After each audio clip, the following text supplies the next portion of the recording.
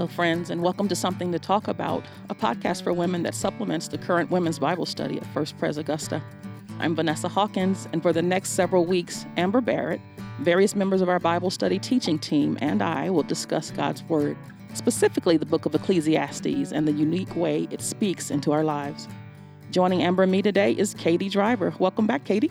Thank you. Our dear friend and beloved Bible study teacher Ann Morris was scheduled to be with us today, but had to step away. Amber, can you tell us a little bit more about that? I can. In fact, I'm going to read just a little ditty that Ann sent me describing what she's doing. So for those of you who don't know, 150 days ago, Ann's little granddaughter, Elliot, was born by emergency C-section in Nashville. She was 24 weeks and had lived in a compromised place for 6 weeks as her mother's water broke at 18 weeks. She weighed 1 pound, 12 ounces, and was 12 inches long when she was born. She was kept alive by a machine that pushed 300 breaths per minute into her tiny, underdeveloped lungs.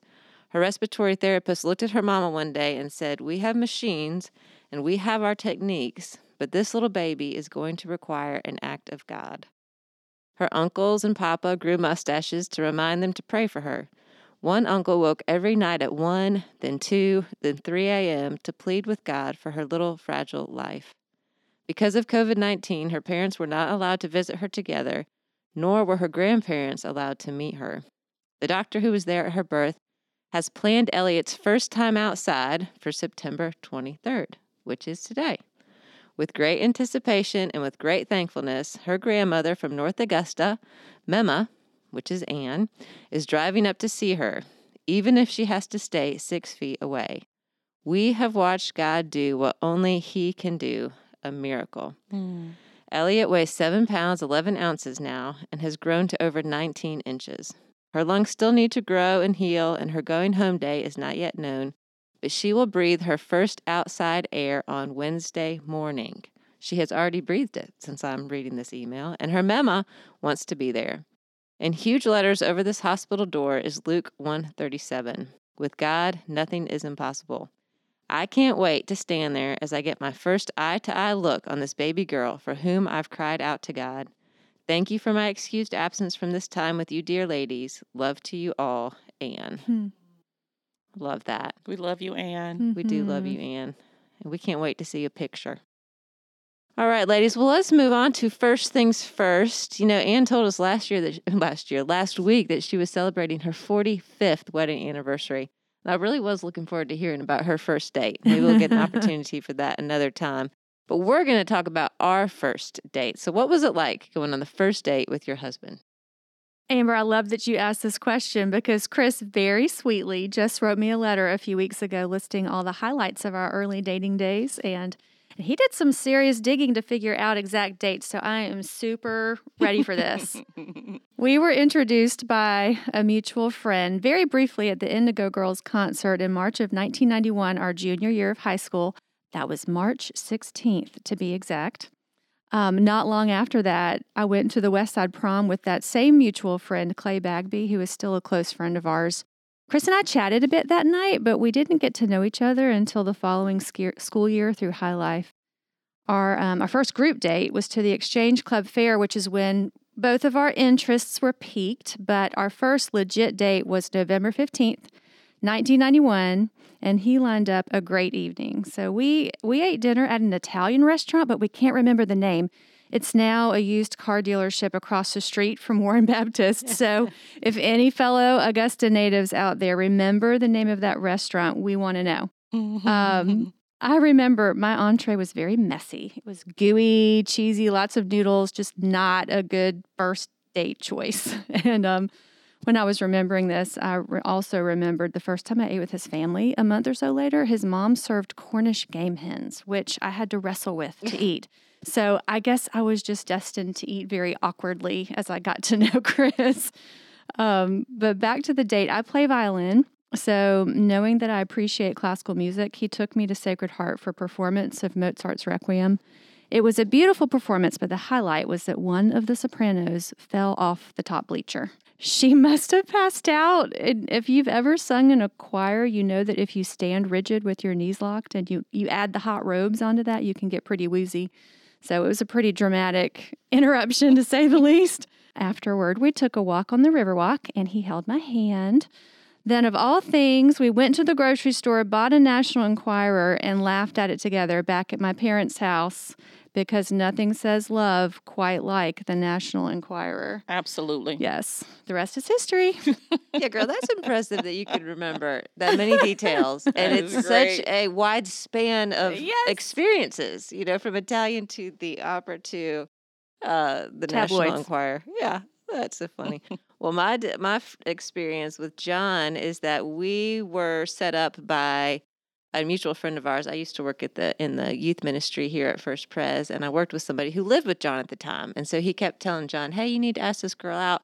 Well, John, he'll be embarrassed that I said this, but I'm going to say it anyway. What I knew of John at that time was he was a great guy, and a lot of girls liked him, but he didn't ask anybody out. And I had recently been dumped, so I was like, do not try to get John to ask me out, because he's not going to do it, and I already feel bad enough about myself. But lo and behold, he did. He asked me out. We were at a church member's house for lunch, and he just said, hey, you want to go see this bluegrass concert? Y'all, I had never listened to bluegrass music. I barely knew what bluegrass music was, but he handed me a CD, and I listened to that thing multiple times a day until we went on our first date. We had a good time. That is so sweet. Yeah, my first date with my husband is equally as tender. He was calling me names on the playground, and I chased him in third grade. Yeah, just warms your heart, doesn't it? But seriously, my dad worked in law enforcement, as we talked about last week, and everyone called him Pete. That wasn't his name, but everybody called him Pete. And so a mutual friend told Marcus, hey, I bet you won't call her Pistol Pete and make siren noises. He said, bet I will. And so he says, Pistol Pete, rear, rear, rear. And I chased him the rest of recess. It worked. There you go. And now joke's on him. He's stuck. There you go. That's hysterical. But so I don't know. Our first time could be anything from the playground meeting to meeting at the corner store between our houses. I don't know. But I think maybe the official first was probably a school dance where we awkwardly danced together like, middle schoolers or high schoolers do. So he was my first date, my prom date, my homecoming date. He was all the dates. And so he remains the one who daily teaches me about the heart of God, just how he is patient with me.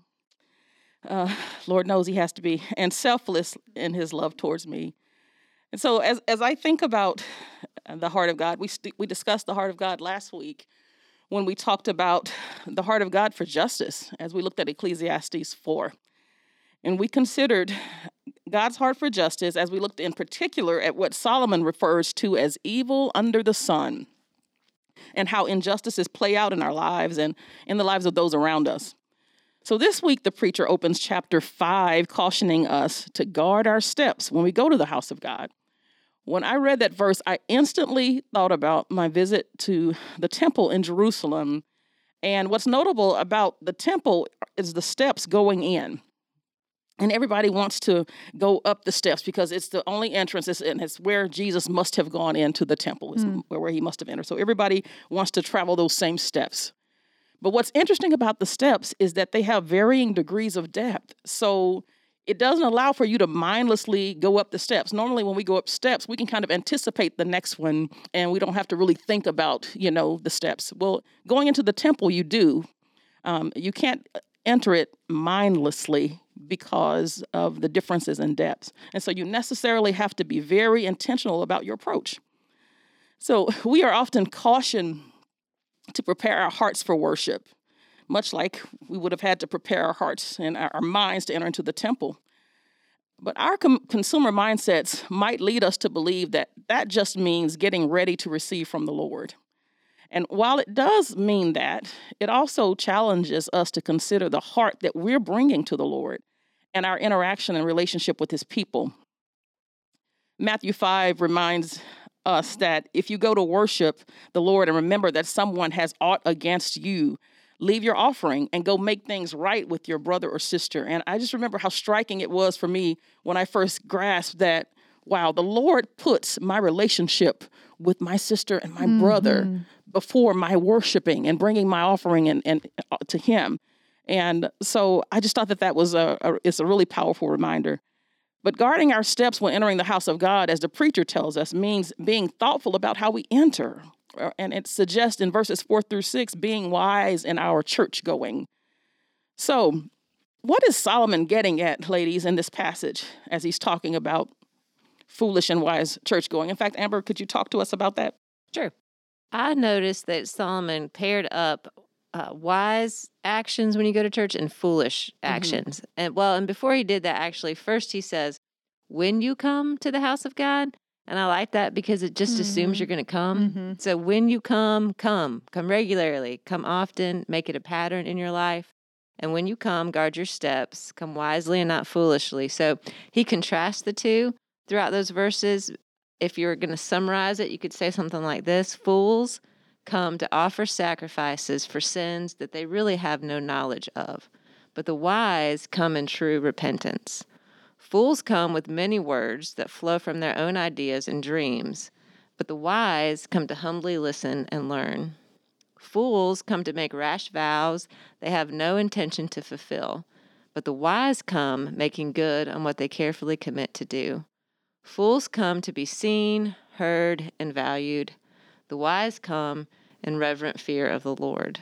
It's a common mistake, I think, to believe that everyone who goes to church does so without any of the foolishness just described above, but we know that's not the case. Church is a place for sinners who continually stand in need of healing, and we around this table know our own propensities to foolishness. So I think it's helpful for us to answer the question, in what ways do we personally want to grow in grace as it relates to wise church going? Yeah, as I answered this question, I really focused in on a lot of what you just said, Vanessa, about how we enter. And as we've seen at first glance, Ecclesiastes can feel pretty bleak. But here in Ecclesiastes 5, Solomon tells us that worship is a remedy for that meaninglessness found under the sun. And aren't you glad he doesn't just leave us with the meaningless bit? Thank the Lord. But worship also carries its own potential for vanities because, as you said, Amber, it's done by sinful people.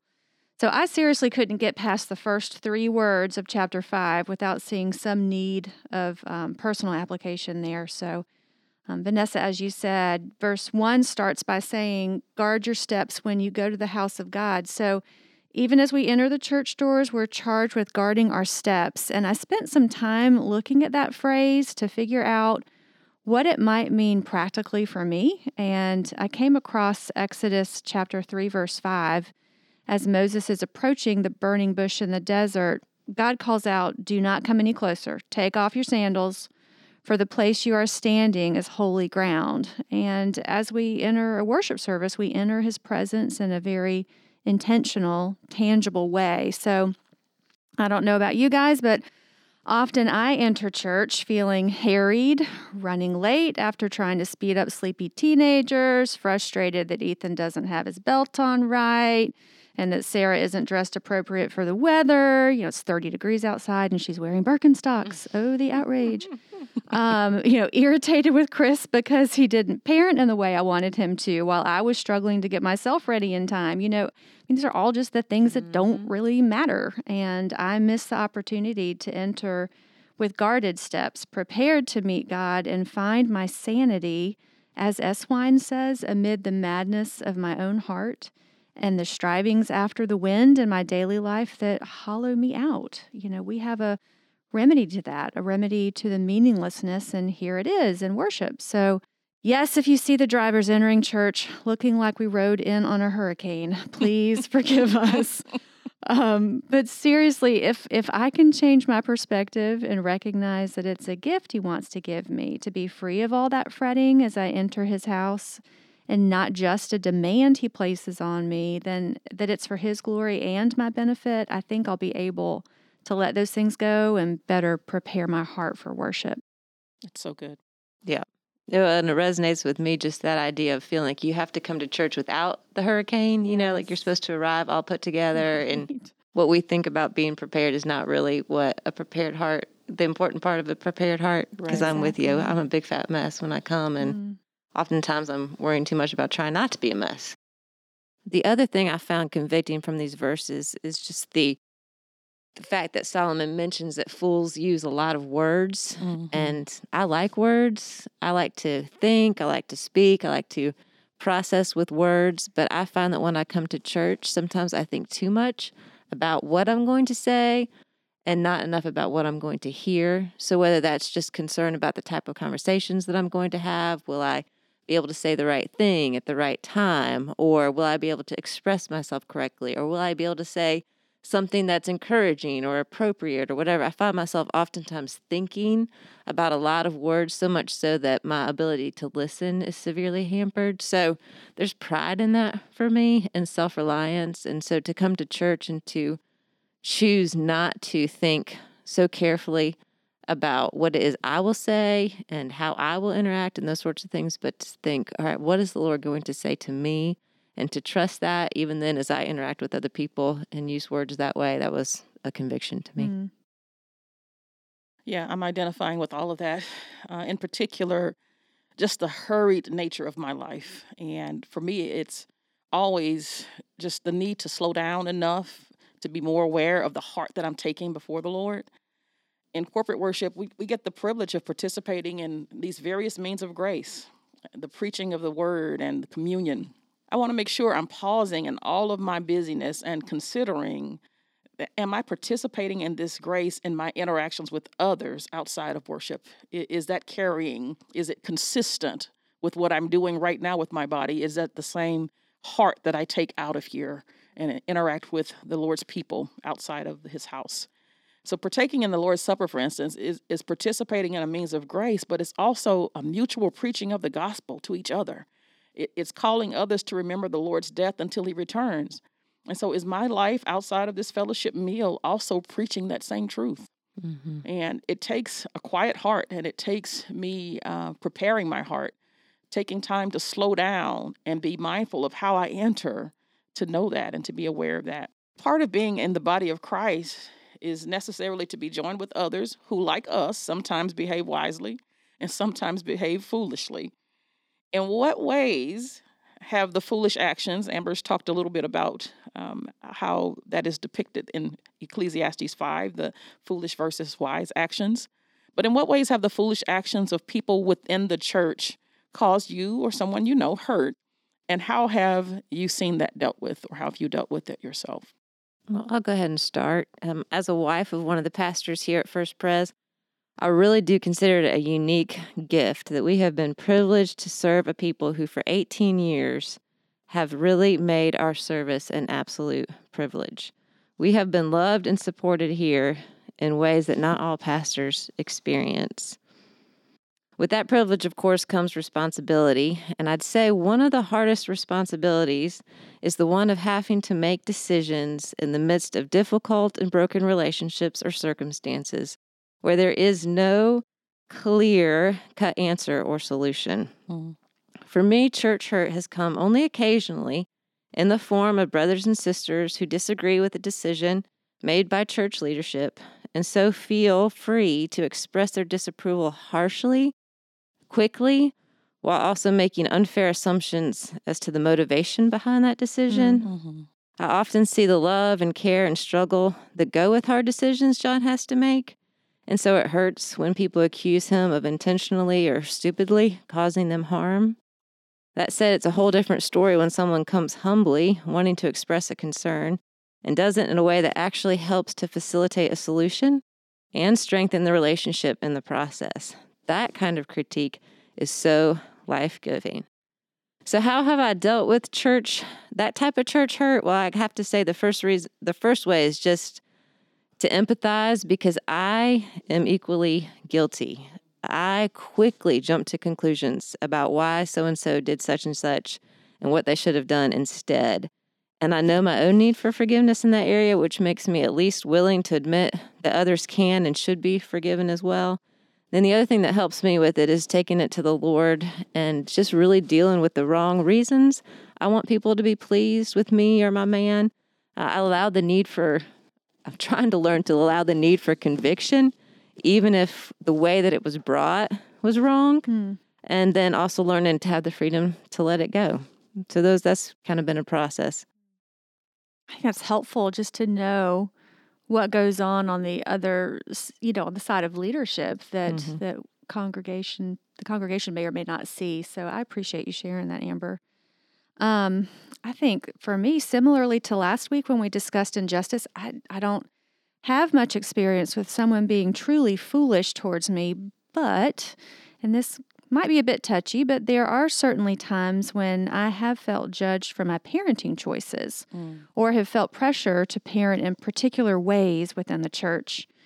I think there's just so much advice in our culture and from within the church regarding parenting as well. And I think it can create standards at times that feel almost impossible to achieve, and some standards that are perhaps unnecessary to achieve. I think it's really easy, even as believers, to judge each other in this way because we're all passionate about our kids. So I think sometimes in communities of faith, we take the advice that's out there in books and blogs and everywhere in between, and much of it's great advice, by the way, but we construct rules and ideals of what's good and bad that may or may not have any true relevance to the gospel.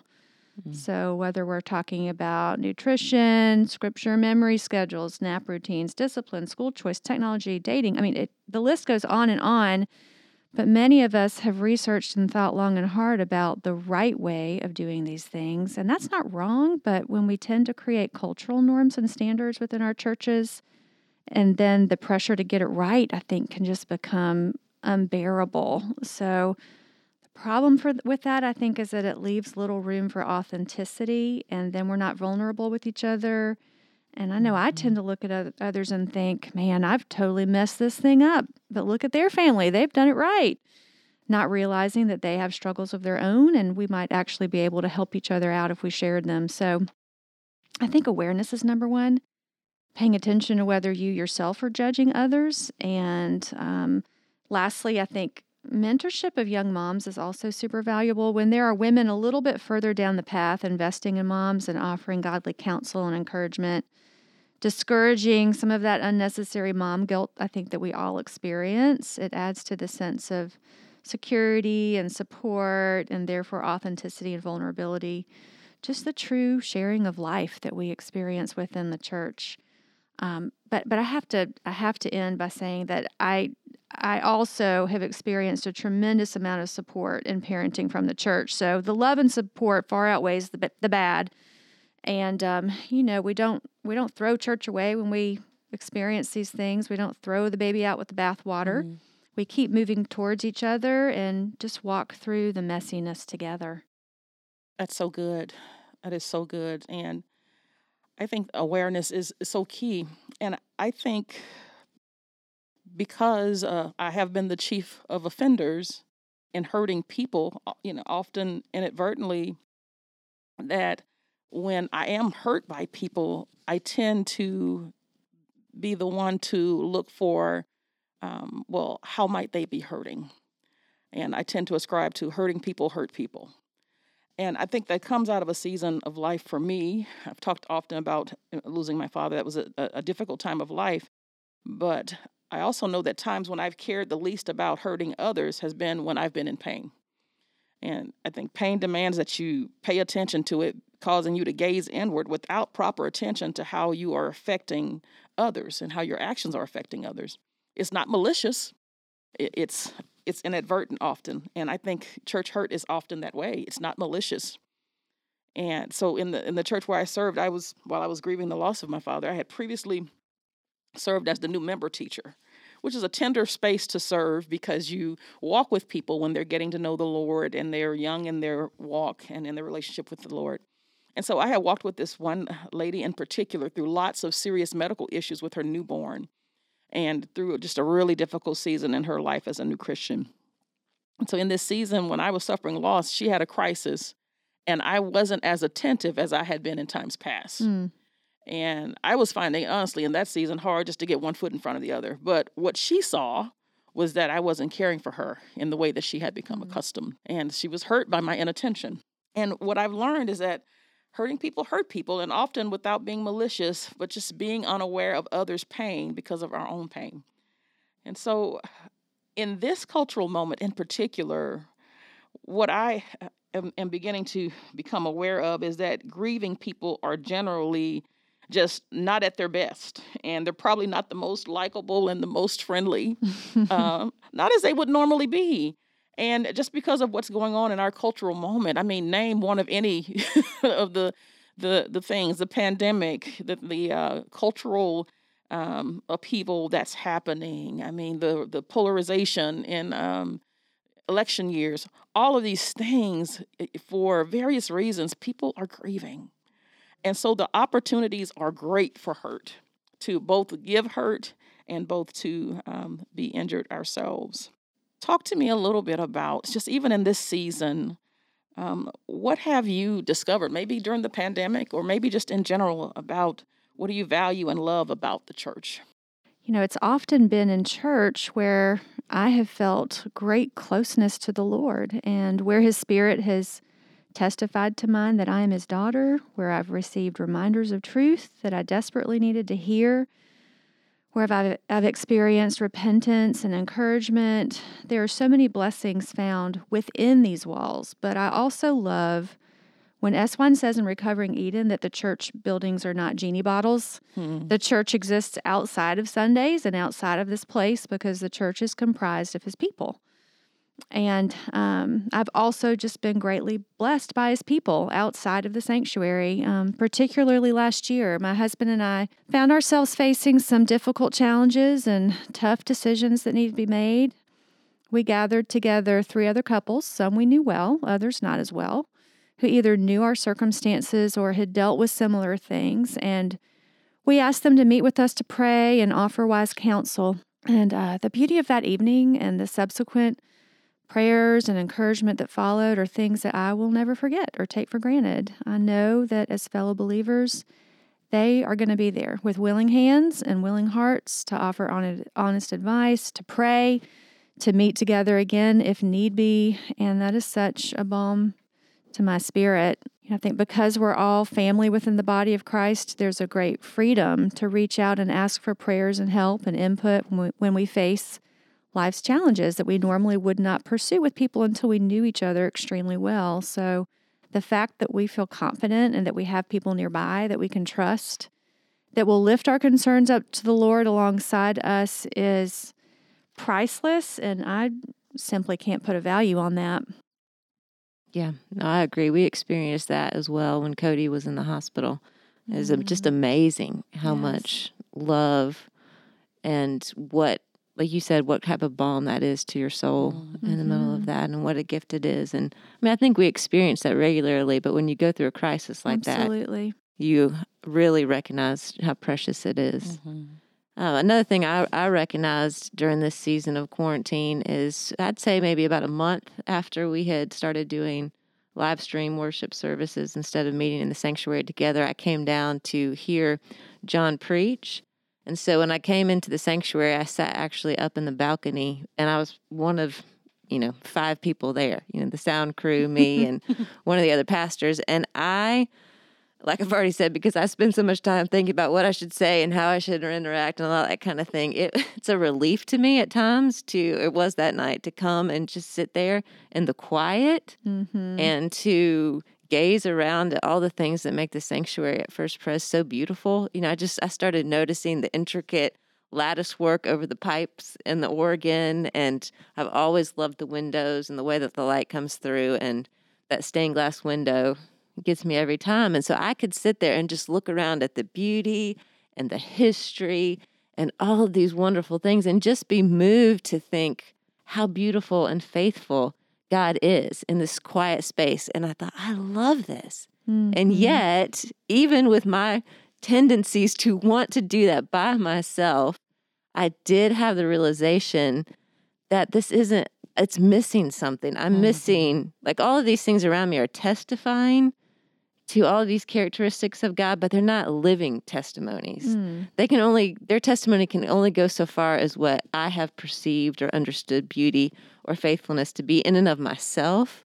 But when I'm surrounded by the body of Christ in corporate worship, I see God's beauty, faithfulness, tenderness, character, all of those sorts of things lived out in front of me in ways that I would never see or anticipate or plan or whatever. And so there's the glory that's given to the Lord when we're all together is a unique thing that I realized that night, that you can't get that with inanimate objects. You can't get that from a distance. You have to be close enough to see that in one another's lives. And so that really gave me an appreciation of corporate worship. And then I think, of course, the thing that I appreciate the most about the church is that it's not a man-made or man-sustained institution, that it really is a people bought by the blood of Christ that he has committed himself to in such a way that he calls himself the head of the body, the bridegroom of the bride. There is no more intimate type of connection than that. And it's just an encouragement to me that, the church, just like all of us, can seem messy and feel messy and seem mundane and feel all those sorts of things that we feel. And when I think about it only in terms of the people in it or the people leading it or whatever, I'm either discouraged or put off. But when I think, no, this is Christ's bride. This is his body. There is no other intimate sort of way to be connected to him than this. That is just my appreciation of the church really grows. So and with that note of gospel encouragement, we hope you will listen in next week when we will be joined by Julie Wiggins and Sarah Price. Take us out on your front porch or take us for a walk in this beautiful fall weather. We will be discussing Ecclesiastes 5:8 through 7 and 29 with a focus on what it means to know God's presence in our everyday lives. We'd love for you to listen in. Sometimes the light surprises the Christian wife she sees. It is the Lord who rises with healing in his wings. When comforts are declining, he grants the soul again a season of clear shining to cheer it after the rain.